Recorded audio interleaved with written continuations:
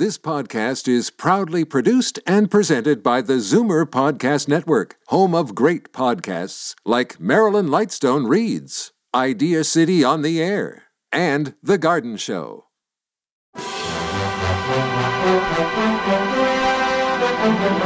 It's Zoomer Radio's Theater of the Mind with Frank Proctor. Open your mind as we fill your head with amazing thrills, chills, and laughs. Theater of the Mind. The best love programs from radio's golden age. Only on Zoomer Radio. Now, here is your master storyteller, Frank Proctor. Well, thank you, and welcome to the show. Tonight, we begin with the adventures of Sherlock Holmes.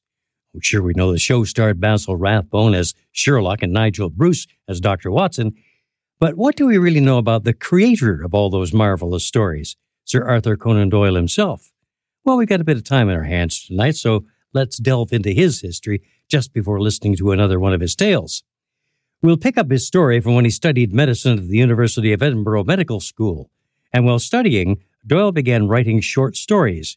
And in light of his future as a writer dealing with crime, I found this kind of interesting. In September of 1879, he published his first academic article, Gelsemium as a Poison, in the British Medical Journal, a study which the Daily Telegraph regarded as potentially useful in a 21st century murder investigation. Doyle was a staunch supporter of compulsory vaccination and wrote several articles advocating for the practice and denouncing views of anti-vaccinators. But here's what I found to be most interesting. Doyle had a long-standing interest in mystical subjects. These included attending around 20 seances, experiments in telepathy, and sittings with mediums. He found solace supporting spiritualism and its attempt to find proof of existence beyond the grave.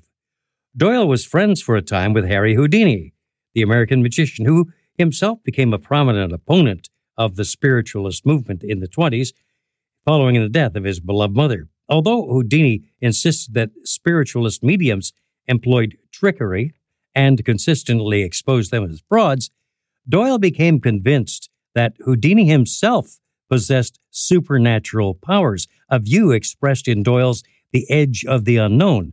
Now, Houdini was apparently unable to convince Doyle that his feats were simply illusions, leading to a bitter public falling out between the two. Well, it's time now for that promised program as we hear Sherlock Holmes and his trusted aide, Dr. Watson, and the episode, The Limping Ghost. Let's Rewind brings you Basil Rathbone and Nigel Bruce in the new adventures of Sherlock Holmes.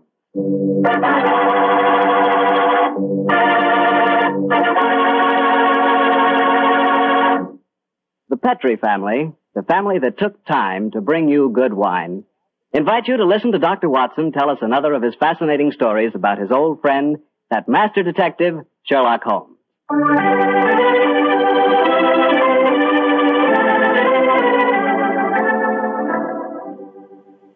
And now let's look in on our good friend, Dr. Watson, and see if he's expecting us.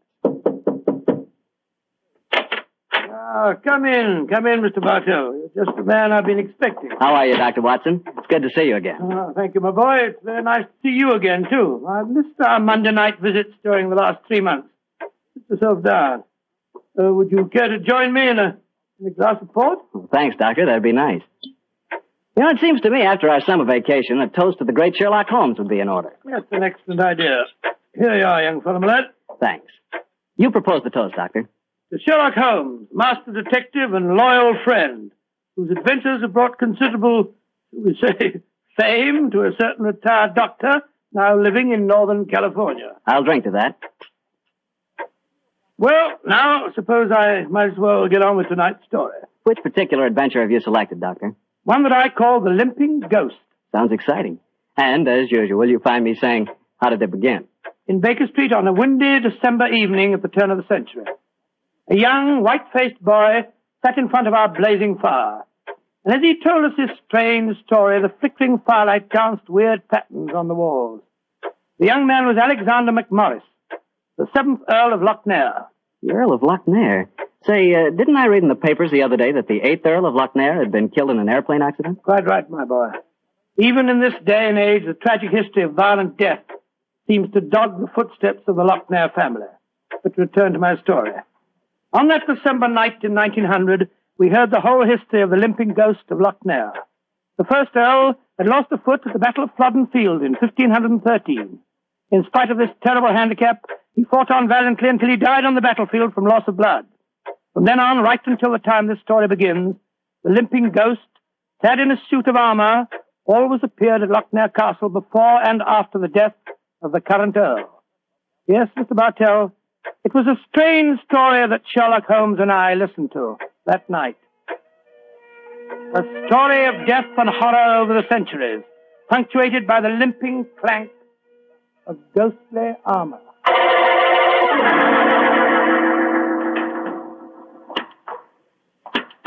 Milady, I have terrible news for you.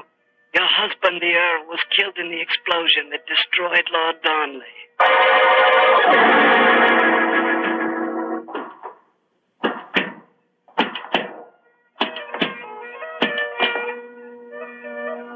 Milady, the Guy Fawkes plan to blow up the Houses of Parliament has failed. Your husband is in the Tower of London. They say he's to be hanged, drawn, and quartered.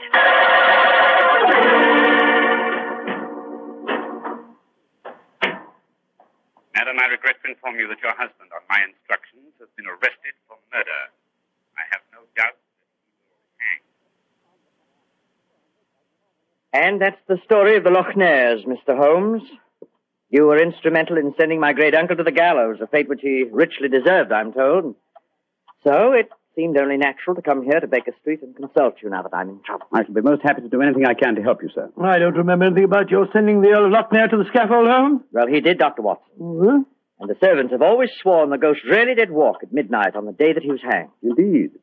Now, sir, I suggest that you tell us what problem brought you here. The ghost is walking again, Mr. Holmes. You know what that means. According to the legend, that the present Earl will die. Exactly. And as I'm the present Earl, you can see why I'm rather worried. Am I to understand that you've actually seen this ghost yourself? Yes, Mr. Holmes. The night before last, Betty, well, that is, Miss Nolan and I were sitting in the dining hall in front of the fire when we heard a strange sound up in the musicians' gallery. We looked up and in the moonlight saw a ghostly figure in armor limping towards the staircase. Oh, gracious me. My dear sir, you're certain that you really saw it? Moonlight can play strange tricks, you know. There wasn't any doubt about it, Doctor. We both saw and heard it. What did you do? I started to go towards the stairs, but as I did so, Betty screamed and then tumbled to the floor in a heap. Fainted, I suppose. Yes. While I was reviving her, the ghost disappeared. Who's staying with you at Lochnair Castle at the moment? Well, there's Betty Nolan. She's the sister of James Nolan. He looks after my estate. Betty and I are engaged to be married. Oh, congratulations, sir. Thank you. Yes, indeed. Anyone else staying with you? Yes, a distant cousin of mine, Jeremy K. McMorris, an American. He turned up in England a couple of months ago with his son Walter. They're both with me at the present. A distant cousin. That's right, Mr. Holmes. Actually, they're descendants of a more than usually black sheep branch of the family. I don't know how long the old man's going to be with us, though. If you ask me, he's a dying man. How do you say that, sir? As far as I can gather, he's been wasting away for years. It's only a question of time before his strength fails him entirely. I was hoping perhaps you could take a look at him, Dr. Watson. That is, if I could persuade you and Mr. Holmes to come and stay at the castle for a few days. Well, what about it, Holmes? It's an intriguing problem, Watson. The current Earl of Lochnair would seem to be in danger. A cousin of his is dying of an obscure disease, and the ghost of Lochnair Castle is walking again. Yes, it's an irresistible invitation. I see no reason why we can't leave on the Scotch Express tonight.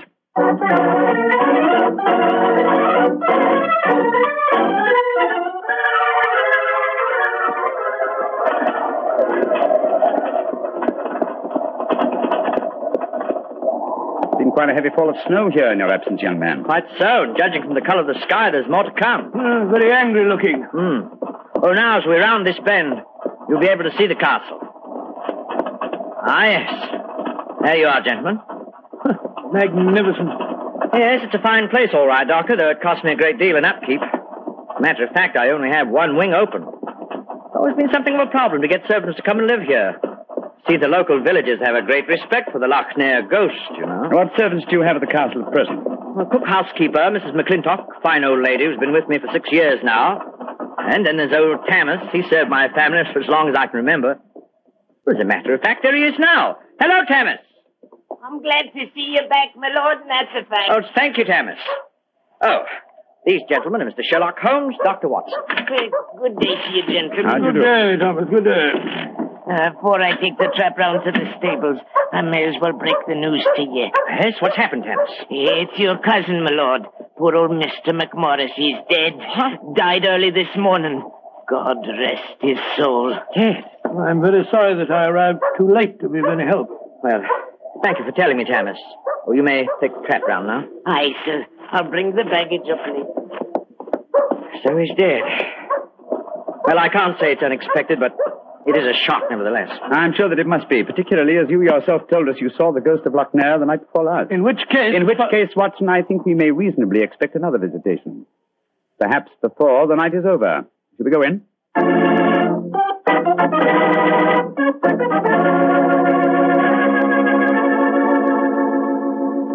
This is Miss Nolan, my fiancée, Mr. Sherlock Holmes, and Dr. Watson. I'm very glad to meet you. How are you, Miss Nolan? And this is her brother, James Nolan, the manager of my estate. How do you do, sir?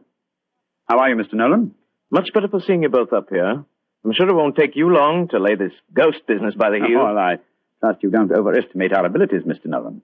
Alec, you've heard about your cousin, of course. Oh, yes, my dear. Tammas told us as we drove up. Where's Walter? He went into the village with the doctor and the body of his father. Oh. He should be back soon. How's he taking it?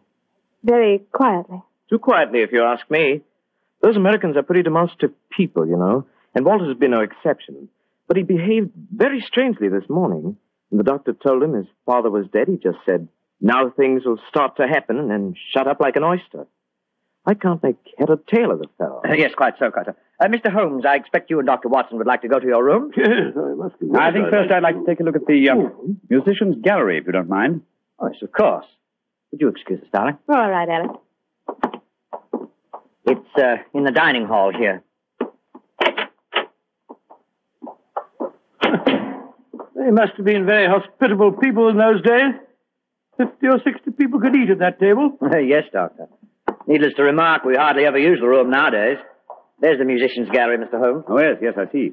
How do we get up there? I'll show you. See, there's a stone staircase behind this tapestry here. Follow me. Watch your step. It's quite narrow, rather dark. Watch your head, Watson, old chap. Oh, don't worry about me, Holmes. I'm perfect. Oh, I say. Must have built these stairs for pygmies. Oh, yes. Here we are, gentlemen. This is the musicians' gallery. By Jove. It must have made a pretty picture in the days gone by. A little string orchestra fiddling away up here, and down below the Scottish nobility bobbing and floating round in the intricacies of a Highland schottische, or a stately gavotte or something. Where does that door lead to? To the bedroom wing. And that's where the ghost appeared from the other night, I suppose. Yes, Mr. Holmes. Uh-huh. The door's ajar. You generally keep this door unlocked, sir? Why, no. But the key mysteriously disappeared about a week ago. James is having a new one made. So I must remind him about that. Alec, where are you? Oh, we're up here, Walter. We're coming down. That's Walter McMorris.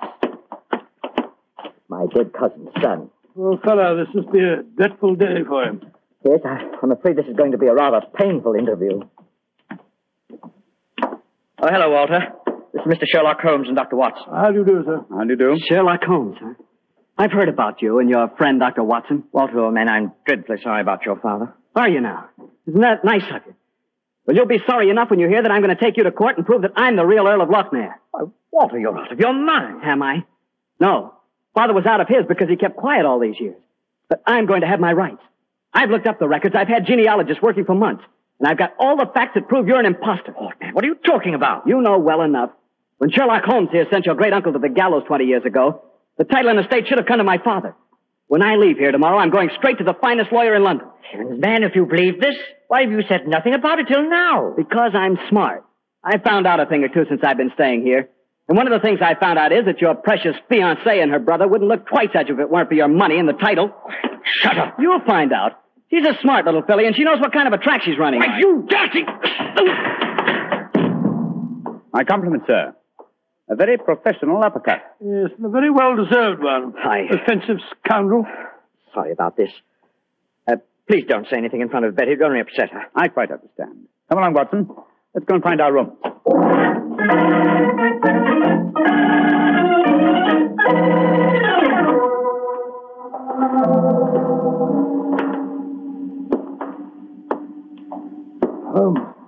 It's nearly dinner time. Why are we wandering about here in the dark instead of having a glass of sherry with the others in the library? I'm a conscientious practitioner, Watson. I like to earn my fees. It occurred to me that a further examination of this dining hall might prove profitable. Well, personally, Holmes, I think you're wasting your time on this case. What makes you think that, old chap? It's perfectly obvious that young American fellow was impersonating the ghost a few nights ago. He knew his father was going to die, and he wanted to build up the legend so as to make his own claim seem more believable. Well, that's very sound reasoning, Watson. Though to be logical in his deception, he should repeat the performance now that his father is dead. Well, ghosts only walk at midnight, so why don't we go and have a glass of sherry? What is it, Holmes? Someone's coming in from the library. The lighted candle. Yes? Who is it? It's me, Mrs. McClintock, the housekeeper. Oh, gracious me, you gave me quite a start. I heard voices and I knew the candles were not alight in here, so I came in to see who it was. You're watching for the ghost, I suppose. Well, you'll no be disappointed, gentlemen, though you may see more than you bargained for. Those that meddle with ghostly things they dinna comprehend are playing with something much more dangerous than fire. Fire burns. But the shades on dead people... Holmes! Look up there in the gallery. The door's opening. It's the ghost. Aye, here it comes, the poor body. See the armor on it, and the way he's dragging one leg behind him. Yes, it's really quite an effective impersonation. And the twilight provides most appropriate lighting for his play acting, too. You mean it's the young American? Of course, obviously. Look behind him. There's another figure. Yes. Dressed in the same kind of armor and carrying a sword. The game's afoot, Watson. The ghost has seen him. He's turning. The second figure's raising his sword. Look out!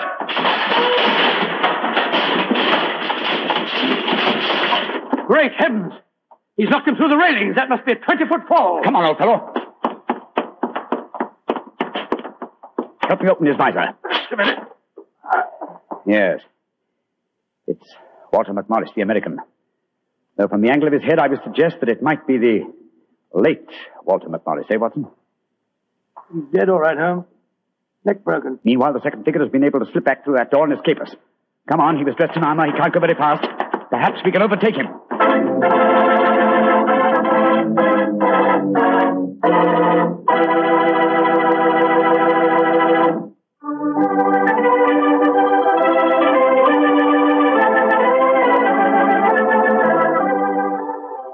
And now back to tonight's new Sherlock Holmes adventure and the story of The Limping Ghost of Loughnane. Confound it, Holmes. There's no trace of the ghost in the musician's gallery. We gave him too much of a start, I'm afraid. Of course you didn't find him. You'll never find him because he's not mortal. Mrs. McClintock, is the original suit of armor the one worn by the first Earl of Loughnane still in the castle? Aye, sir. It's in the library through that door there. I'll take you to it. Don't bother, thank you. We'll find it. Come on, Watson. Bring that candle with you. Right, Holmes. If you know what's good for you, you'll stop dabbling in matters you dinna really ken. Holmes, what do you make of the second ghost? Another imposter, obviously. But who could it have been? That's what we have to find out, old chap. Undoubtedly someone knew that the American Walter McMorris was impersonating the ghost and used this macabre method to kill him. But why kill him? Possibly his claims to the title and estate were valid. Or perhaps some fanatic was so devoted to the Loughnane legend that he assumed the role of ghost and killed him for his sacrilege. Hold the candle a little higher, will you, old chap? Yeah. Hello. Here's a suit of armor, Holmes. Lying in a heap on the floor. On the floor, eh? Whereas it obviously belongs on that stand over there. It's perfectly clear what's happened. The second figure used this armor and slipped it back in here while we were examining the dead man. Possibly, Watson, possibly. At least this armor gives us a definite clue. But it limits the field of possible suspects. How do you mean, Holmes? Well, it's an interesting fact that the human race has grown definitely larger in the past 400 years. Very few modern men can wear authentic ancient armor like this. For example, take the first item on the top of the heap lying on the floor here. These gauntlets of chain mail. Try them on. Well, much too small for me. Neither you nor I could have worn this suit. No, nor could young Nolan, the estate agent. Whereas his sister could have done. Yes, so could Thomas, the butler. He's a small fellow. And if it comes to that, Watson, our distinguished client, the young Earl of Lochnair, is himself a small man. Right, so he is. And he might easily have had a motive. Young McMorris had disputed his right to the title earlier in the day. But we mustn't jump to conclusions. Nevertheless, you see what valuable evidence this armor has become. Hello. It sounds as if the rest of the party are on the scene. Yes, I suggest that we join them without making any reference to this suit of armor. Remember, old chap, one of them in there is a murderer, and we may have to set a trap to catch him.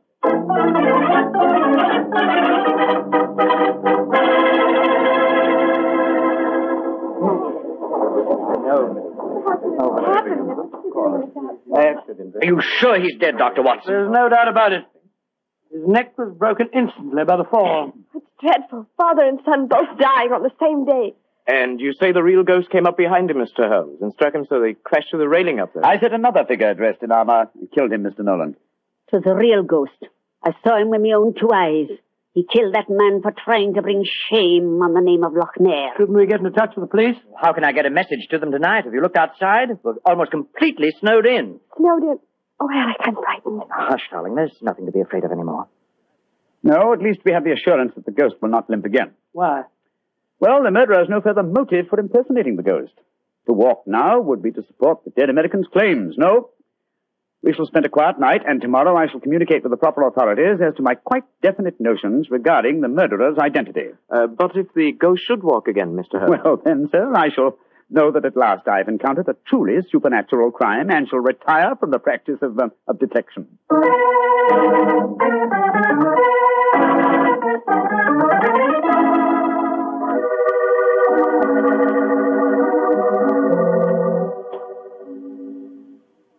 Oh, it's nearly 2 o'clock.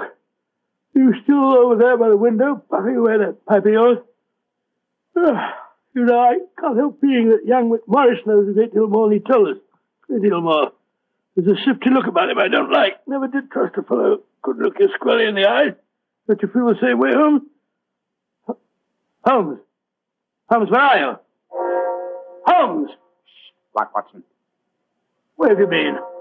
I thought you were over there by the window. Been talking to myself. Never mind that, old chap. Get your slippers on and the dressing gown. We're on the last lap of this strange, eventful tragedy. Oh, thank the Lord for that. Perhaps I can get some sleep. Holmes, where have you been? I went to the musician's gallery and baited the trap. Now it's ready to spring. Don't dawdle, Watson. Come on. I'm not dawdling. What do you mean you baited a trap? You'll see for yourself in a few moments. As a matter of fact, I really baited it when I said downstairs that if the real ghost should walk again, I would retire from the practice of detection. I didn't understand your saying that myself. Well, I was tempting the murderer to show his hand once more. Come on, please. Where are we going? To wait behind the curtain at the foot of the stairs leading to the musician's gallery. And I hope we don't have to wait very long.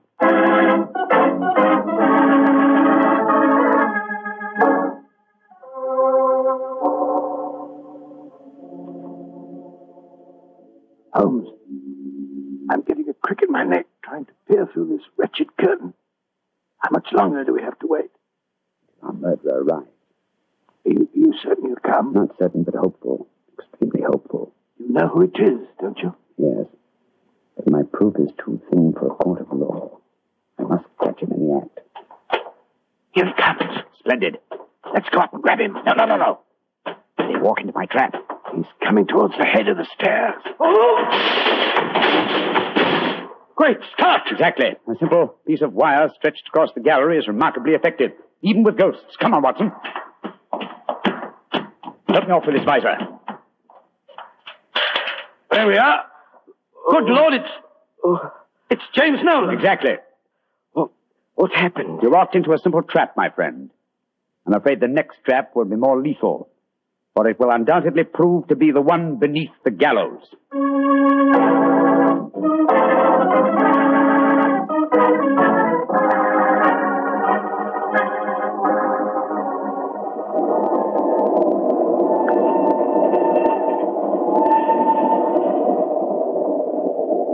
Now that we're headed back for London, Holmes, perhaps you'll settle 1 or 2 points in the case that are bothering me quite a bit. Oh, with pleasure, my dear chap. What are they? I still don't see what Nolan's motive was in murdering the American. Oh, that should be obvious. He wanted to ensure that his sister's fiancé would enjoy undisputed title to the name and estates. Well, how did you know it was Nolan? When I examined the authentic suit of armor, you see, it was obvious it had never been worn. But I still don't quite understand. Oh, come now, old chap. The suit of armor was in a heap on the floor. Yeah? And if it had been hastily discarded, and yet, the gauntlets were on top of the pile, you remember? Well, that's right, they were. If the suit had really been worn, the gauntlets would have been the first things to have been taken off, and so would have been underneath the pile. Obviously, therefore, the armor had been disarranged in order to make people believe the real ghost had walked. Yeah.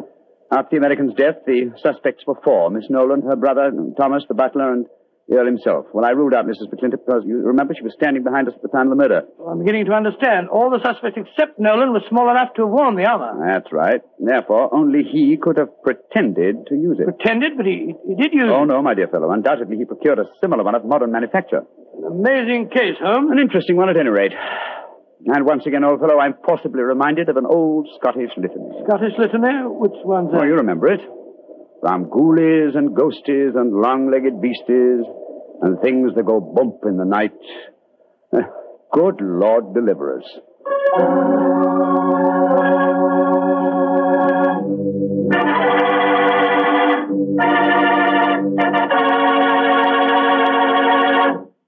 Well, Doctor, that was really a swell story. You know, for a while there, I was beginning to believe in ghosts. Well, I'm ashamed to admit it, but at the time, so was I. You know, this sounds silly, but I bet it would be fun to be one of those legendary English ghosts. You know, go around sticking your nose into everybody's business and playing practical jokes like mad and nobody able to figure out who did it. That would really be fun in a way. Well, you can go around scaring people all you want to, but not for me. I think a ghost leads a terrible life myself. For instance, a ghost can't have the pleasure of eating a nice, juicy steak. Yeah, or drinking a glass of really good wine. Ah, now you're talking, young fellow, my lad. Petri wine. Yeah, still talking, young You fellow. see, when I say good wine, I always mean Petri wine because you can depend on Petri. I know. Why, the Petri family has been making wine for generations, handing on down from father to son, all their skill and knowledge and experience. When you realize they started the Petri business way back in the 1800s, well, common sense tells you the Petri family knows practically all there is to know about the fine art of turning luscious grapes into clear, fragrant wine. Yep, whether you're looking for a swell wine to serve before dinner or with dinner or after dinner, for any occasion, you just can't go wrong with a Petri wine because Petri took time to bring you good wine. And now, Doctor, what story are you going to tell us next week? Well, now, next week, Mr. Bartell, I'm going to tell you a strange adventure that Holmes and I had in the English countryside. It concerns the apparent madness of a certain Colonel Warburton and the puzzling mystery of two dead dogs.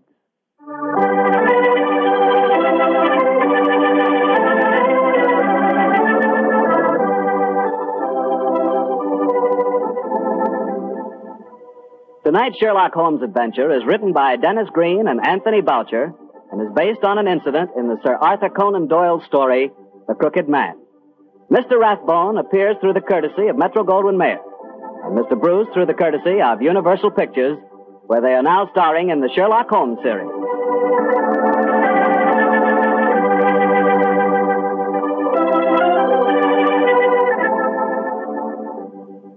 The Petri Wine Company of San Francisco, California, invites you to tune in again next week, same time, same station. This is Harry Bartell saying goodnight for the Petri family.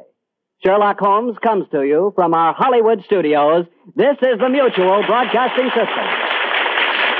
Stay tuned for Lucille Ball as she stars in My Favorite Husband next on Theater of the Mind. Time now for My Favorite Husband, and an episode first aired in 1948. We present My Favorite Husband, a new series based on the delightful stories of Isabel Scott Rorick's gay and sophisticated Mr. and Mrs. Cougar, starring Lucille Ball with Richard Denning.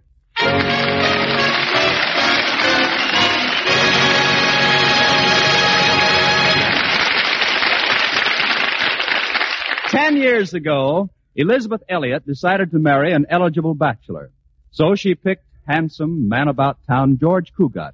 Because, as Liz put it, George was the most eligible bachelor eligible. Well, since their marriage, neither Liz nor George has said much about children. But then, children have never said much about them either. That's because they don't have any. Children, I mean. In fact, the only time it ever came up was when they returned from their honeymoon, and George was showing Liz around their new house. Wait a minute, George. What's this little bedroom here? Well, I kind of thought it would look cute and pink and blue with nursery rhymes on the walls. But we can fix it up temporarily as a maid's room. What do you mean, temporarily as a maid's room? Well, someday we may want a couple of little ones. You mean a couple of little maids instead of one big one?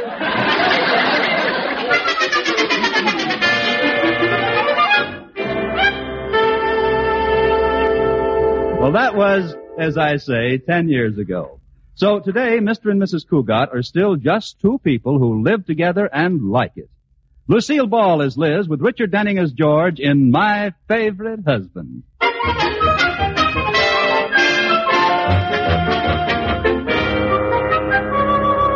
It is morning at the Cougat house. Katie, the maid, has gone out to the mailbox to see if the postman left any ads or blotters, and Liz is cooking breakfast, and George is still upstairs dressing. Finally, Liz goes to the foot of the stairs and calls. George! Yes, darling? I've got your breakfast ready. The toast is burned just the way you like it. Okay, I'll be right down. Mrs. Cougat? Yes, Katie? Why does Mr. Cougat like burnt toast? I don't know. He developed a taste for it after we were married. Good morning, Liz, darling. Morning, Katie. Morning, Mr. Cougat. George, aren't you going to kiss me this morning? On an empty stomach? Certainly. Give me a kiss. I'm fresh out. Oh, come on, George. You must have an old kiss lying around somewhere. Okay. There. How's that? That wasn't just lying around. It was dead. That had all the zip of the old George Cougat. Well, the old George Cougat better get a new zipper. What are you laughing about, Katie? I was just thinking about my first husband, Clarence. Now, there was a kisser. Good? No, ugly. Come on, George, your breakfast is ready. Oh, so am I. Where's the morning paper, Katie? George, are you going to bury yourself in that paper again this morning? Oh, I just want to look at the financial page and see how the stock market is doing. Oh, here it is, Mr. Cougat. Oh, thanks, Katie. Let's see now. Amalgamated Copper, Fisk Tires. AT&T is down 2 points. I'd better get some. TP&L is down 1 point. Well, I'd better get some. SFO&P is down 3 points. I'd better get some. What's the matter? BVD is down 2 cents. You need some. Yes, you've been looking. You've been showing. Oh, here's an item about Jane Kendall. I have to get her something, George. She's expecting her baby. Yeah, baby. I don't want to have any of that last-minute rushing. Yeah, rushing. You know, having a baby must be pretty tough. Yeah, pretty tough. George, are you listening to me? Oh, sure, Liz, every word. What did I say? Say? Why, you said those Russians are pretty tough babies. Didn't you? No, I didn't. Oh. Tough Russians are pretty babies? Wrong again. Pretty Russian babies are tough? Never mind. Yugoslav babies? Never mind. If you weren't lost in that financial page, you'd hear what I said. Well, but Liz, in my business, it's important that I know what's happening in the stock market. I have to keep an eye on the bulls and the bears so that some wolf in sheep's clothing doesn't make me the goat. After all, I work in a bank. Sounds like the Chicago stockyards. I don't see what's so wonderful about that financial page. It bores me stiff. I haven't the slightest interest in finances. Well, that's because you're not in business, darling. Say, was there any mail this morning? Katie! Yes, ma'am? Was there any mail this morning? Just the morning mail. Well, that sounds reasonable. Is that all? One letter? That's all, Mr. Cougat. But the people next door got a lot of mail this morning. Shall I go over and borrow some? Don't bother, Katie. Open the letter, George. It's probably from someone who's on their vacation. All of our friends are out of town. Let's see now. Who do we know that went to the mountains or the seashore? It's from Barclay Brothers Department Store. Oh, it can't be. Why not? Well, who do we know that would spend their vacation at a department store? Nobody. But we do know somebody who would run up a bill there last month of $250, don't we, Liz? Liz? What's new on the financial page, George? Liz. Oh, come on, George. Tell me about the Bears and the Bulls again, George. George, will you, George? Liz, this is serious. You went over your allowance again, didn't you? Yes, George. Oh, Liz. What am I going to do with you? Raise my allowance? I can't raise your allowance. I didn't get that mortgage deal with that real estate woman in Florida. Oh. Old man Atterbury must have found out about it because I didn't get that raise. Well, tell him you can't raise a wife and children on your salary. Well, but Liz, Mr. Atterbury knows we don't have any children. Well, then tell him we're expecting some on the next boat. Boat from where? Wherever children come from. Had a talk with your mother lately, Liz? Of course. What did she say? She gave me a book to read. You know, what was the name of it? How to Win Friends and Influence People. Well, that ought to do the trick. Liz, there's only one sensible thing for us to do. I knew you'd think of something, George. We've got to live within our means. Mm-hmm. Stick to our budget. Wonderful idea. It's not only sensible, it's impossible. It's really very simple, Liz. How? Well, just don't charge things we don't need. Sounds simple, doesn't it? Of course. George, from now on, I promise I won't charge a thing we don't need. Good. I'll pay cash for it.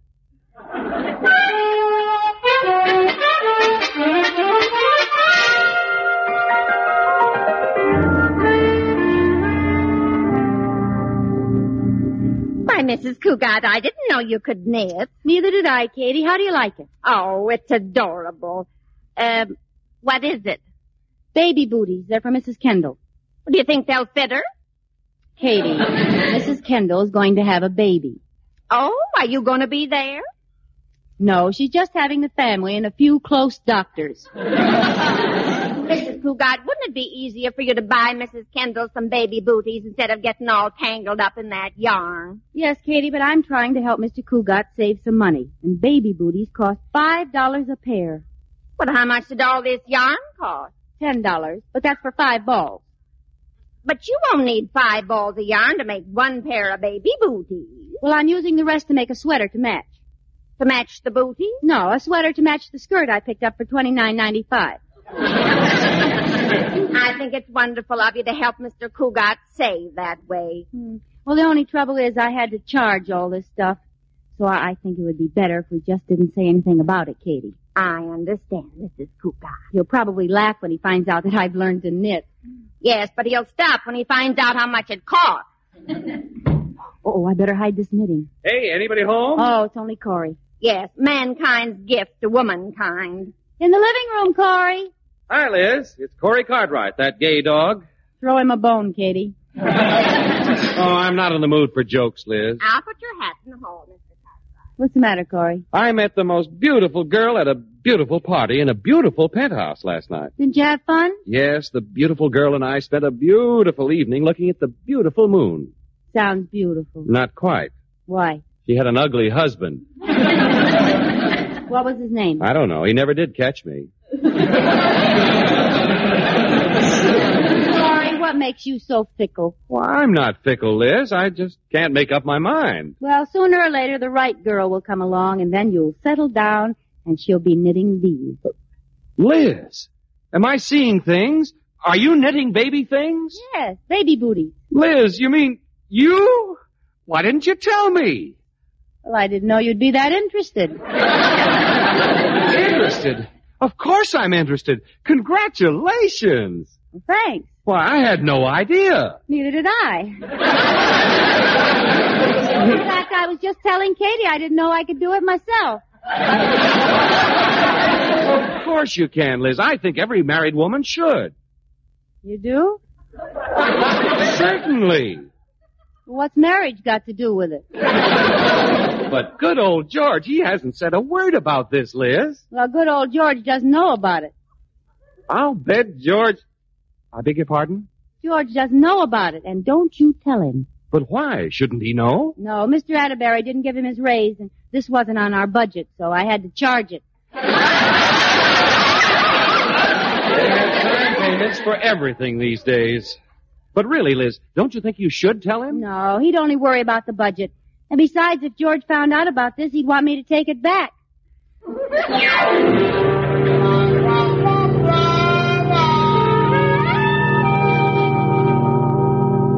Yes, Cartwright. Well, I'm glad you did call me. I had no idea Mrs. Cougat was expecting a bundle of joy. No wonder he's been wanting a raise. Oh, yeah, sure, I agree with you. Yeah, I'll call him into my office right away. Thanks for calling, Cartwright. Goodbye. Well, so young Cougat's finally going to have an addition to the family, eh? Wonderful, wonderful. Miss Johnson, you come into my office.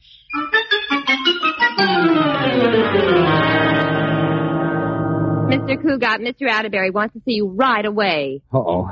Has he heard about the collapse of that Florida deal? Not that I know of. I didn't tell him. Okay, I'll go right in. I wonder who told the old man about my failure with that real estate woman. I'll bet that's the reason he didn't give me a raise.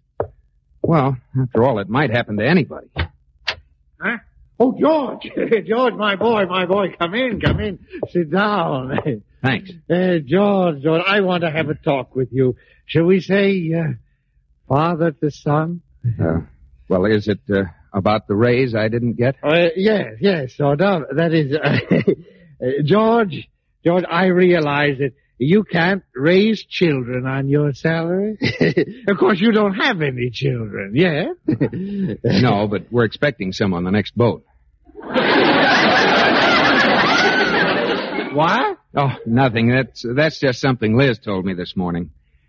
Look, Mr. Atterbury, I know why you called me in here. Oh, you do? Yes, and I just want to say that anybody can make a mistake. A mistake? Yes, maybe I tried too hard. Now, my boy, you know, it isn't as easy as you think. Then you're not angry? Angry? Oh, on the contrary, you've got my best wishes, my boy. Oh, thanks, Mr. Atterbury. You know, that woman had me worried for a while. I can imagine. She just didn't like the idea. Well, women are funny sometimes, you know. Yeah, she wanted me to do the whole thing by myself. But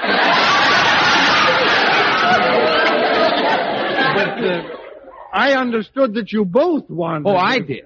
She didn't. Oh, really? And don't forget, we were 1,000 miles from each other. 1,000 miles? Sure, she was in Florida. Good heavens, now wait a minute. If she was in Florida, then by telephone. See, the whole thing was arranged over the telephone. Well, that settles it. George, my boy, I'm not only going to give you that raise, I'm going to pay that telephone bill.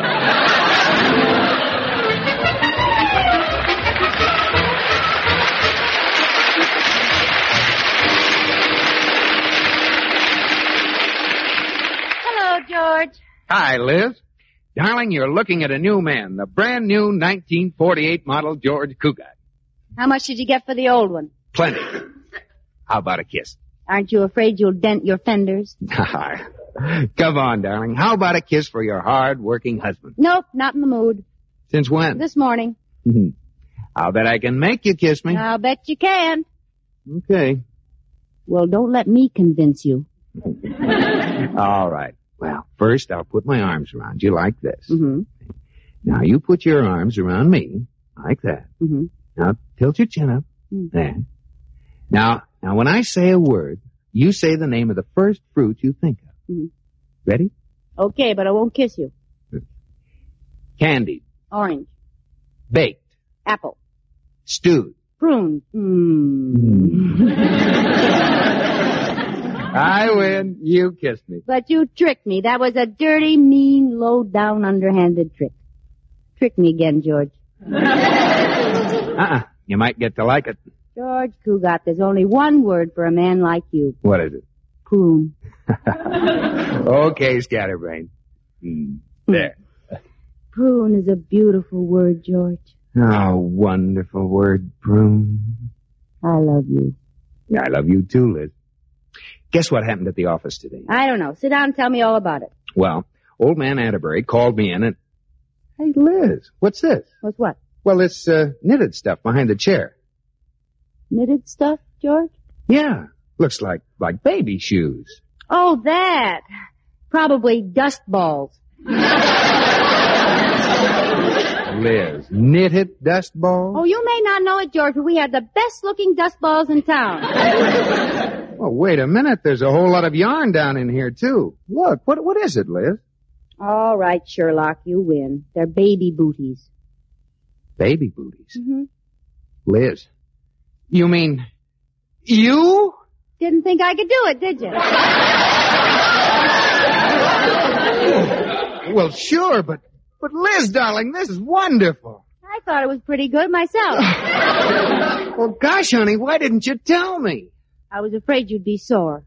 I charged all that yarn to our account, and I went over our budget again. Oh, all this yarn to make one pair of baby booties? Oh, what are you going to do with the rest of it? Why, Well, what, Liz? Well, make more baby booties. More? Mm-hmm. Oh, good night. How many will you need? Well, you never can tell, George. It might be triplets. Triplets? Mm-hmm. Holy cats. I told old man Atterbury we were expecting some on the next boat. I didn't know the fleet was in. Katie, come quick. Mr. Cougat's fainted. Well, what happened, Mrs. Cougat? I don't know. He said something about the fleet's in, then he sank.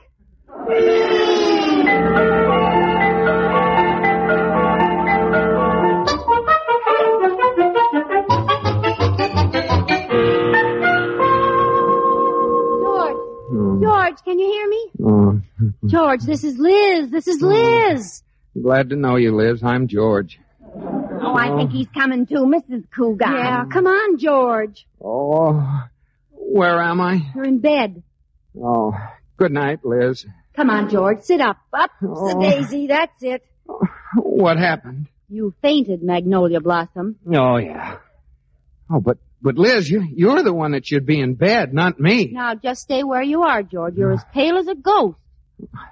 How did I get up here? Katie and I carried you. She carried, Mr. Cougat. I dragged. You put on a little weight since the last time we carried you upstairs. Oh, Liz, you shouldn't be lifting anything heavy now, especially upstairs. Well, Katie helped. Oh, who brought me in here? Katie and I. Who put me to bed? Katie and I. Liz, What's the matter? who put on my pajamas? That brought the color back to his cheeks, Mrs. Cougat. Katie went downstairs, George. Oh. And I brought back this. Here, Mr. Cougat, take a sip of this brandy. It'll make you feel better. Are you sure that's brandy, Katie? Yes, ma'am. Remember the last time I fainted, you got hold of Mr. Cougat's bottle of Vitalis. My Vitalis?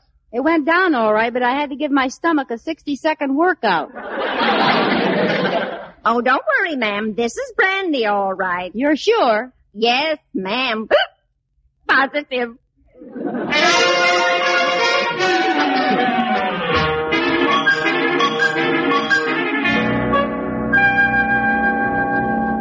Oh, darn it, Corey. I haven't been able to do any work all day. Look at the stuff piled up on my desk. So Liz finally told you about the baby, huh, George? Well, not exactly, but when I found those baby booties, she could hardly deny it.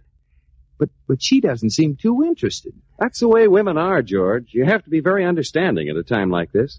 Why don't you try to draw it out of her? Hint around. Maybe she'll confess. Well, I tried that already. But she acted like she didn't even know what I was talking about. Why? What did you say to her? Oh, I told her I understood that women who are expecting a baby get peculiar desires for food. So Liz said, what kind of food? And I said kiddingly, like ice cream and melted cheese poured over and a dill pickle on the top. What did Liz say? Well, she just said, what's peculiar about that? That sounds like something Liz would say. I think I'll call her and see how she feels. Go ahead. You've only called her about 30 times today. Hello, Katie. How's Mrs. Cougat feeling, Katie? What? The hospital? What's the matter, George? Oh, Liz has gone to the hospital. Already? Hello, Katie. Which hospital did she go to? Yeah? To phone her there? Well, I'll do better than that. I'll go over there. Goodbye, Katie.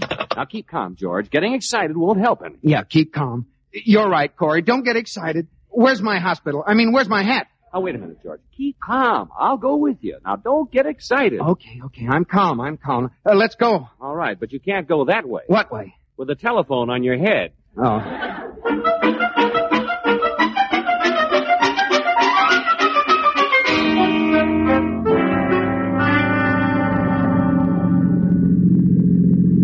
Thanks a million for coming to the hospital with me, Liz. It was wonderful of you. Well, you're welcome, Jane, honey. I'm only glad I could do something to help. You have.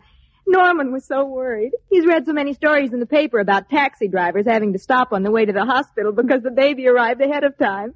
I wonder if they leave the meter running when that happens. Oh, you make me feel good, Liz, when I probably should be feeling horrible. Do I, honey? I guess you're always a little anxious with the first one. Well, you haven't anything to worry about, Jane. You'll be all right.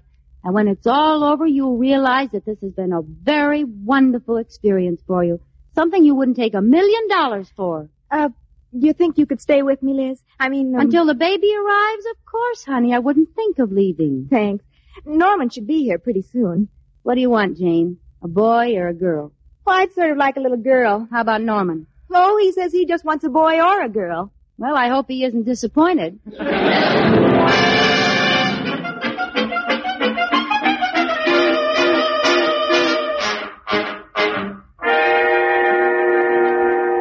George, are you sure this is the right hospital? I don't know. Wait here, Corey. I'll ask that nurse at the desk. I beg your pardon, nurse. Yes? Do you have babies here? Yes. This is the place, Corey. Okay. Is there something I can do for you? No, thanks. My wife's doing it. Your wife? Mrs. Cugat. I'm Mr. Cugat. We have the same name. That's understandable. Is she here? Yes, she is, Mr. Cugat. But you can't see her now. She left a message for you. Oh, what is it? She said to tell you that she's decided to stay at the hospital until the baby arrives. Oh. Will you give her a message for me? Certainly. Just tell her I think that she's made a wise decision.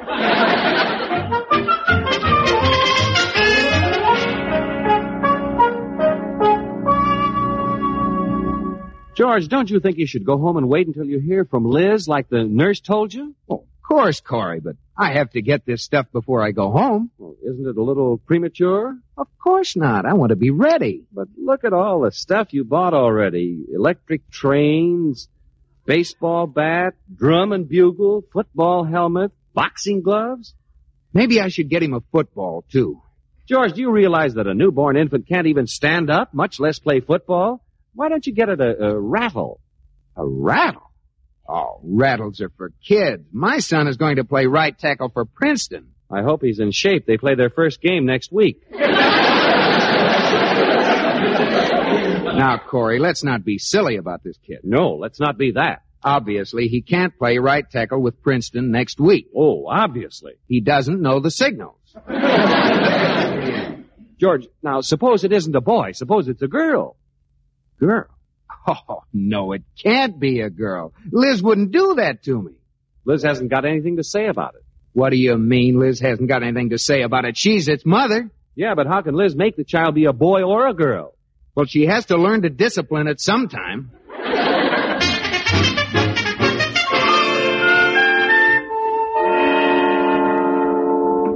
Hello, Katie.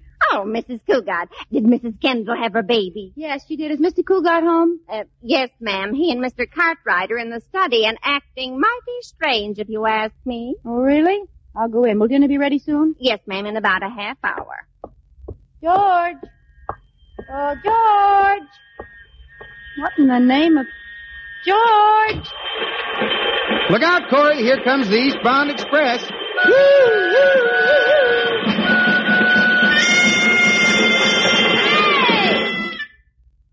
Liz, darling. Hi, Liz.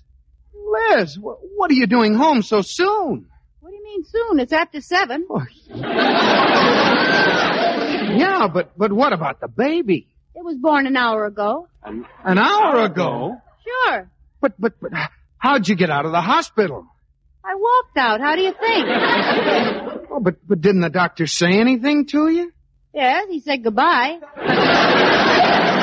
Well, I knew medical science had made progress, but I didn't know it was anything like this. What about the baby, Liz? What is it? It's a boy. A boy?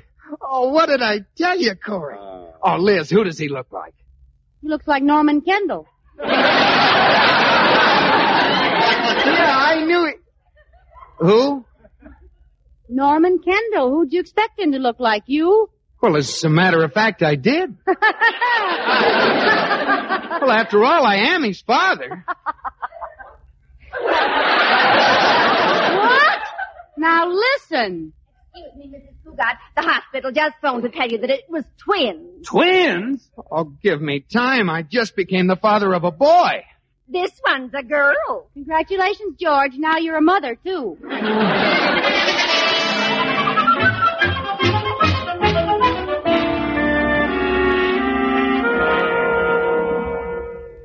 Oh, Liz, darling, why didn't you tell me Jane and Norman Kendall were expecting a baby? I told you the other morning at breakfast, but you were too busy reading the financial page. Oh. That reminds me. Where's the evening paper? I'm sitting on it. Sitting on it? Why? Because I want to tell you about Mitzi, and I don't want you to get me mixed up with Mitzi like you did with Jane. All right. What is it? Mrs. Jordan says Mitzi is expecting. Who's Mitzi? Her Cocker Spaniel.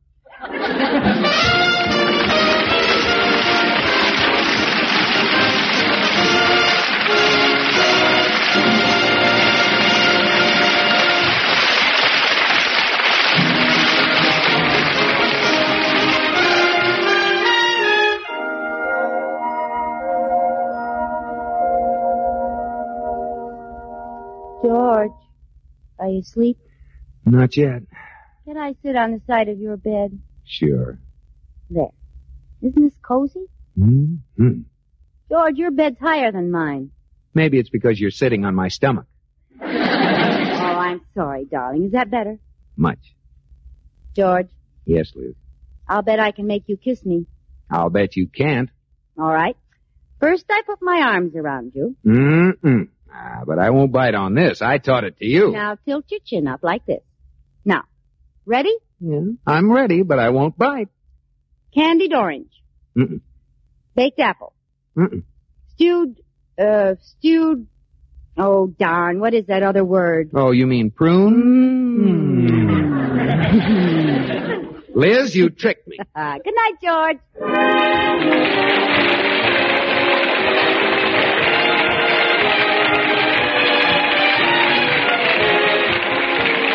Thank you for listening. Tomorrow night, it's the Screen Guild Theater, followed by The Great Gildersleeve. Thanks to Joel Schoenwell and Paul Stringer for technical support. The executive producer for Theater of the Mind is Moses Neimer. I'm Frank Proctor. Have a great night. This podcast is proudly produced and presented by the Zoomer Podcast Network, home of great podcasts like Marilyn Lightstone Reads, Idea City on the Air, and The Garden Show.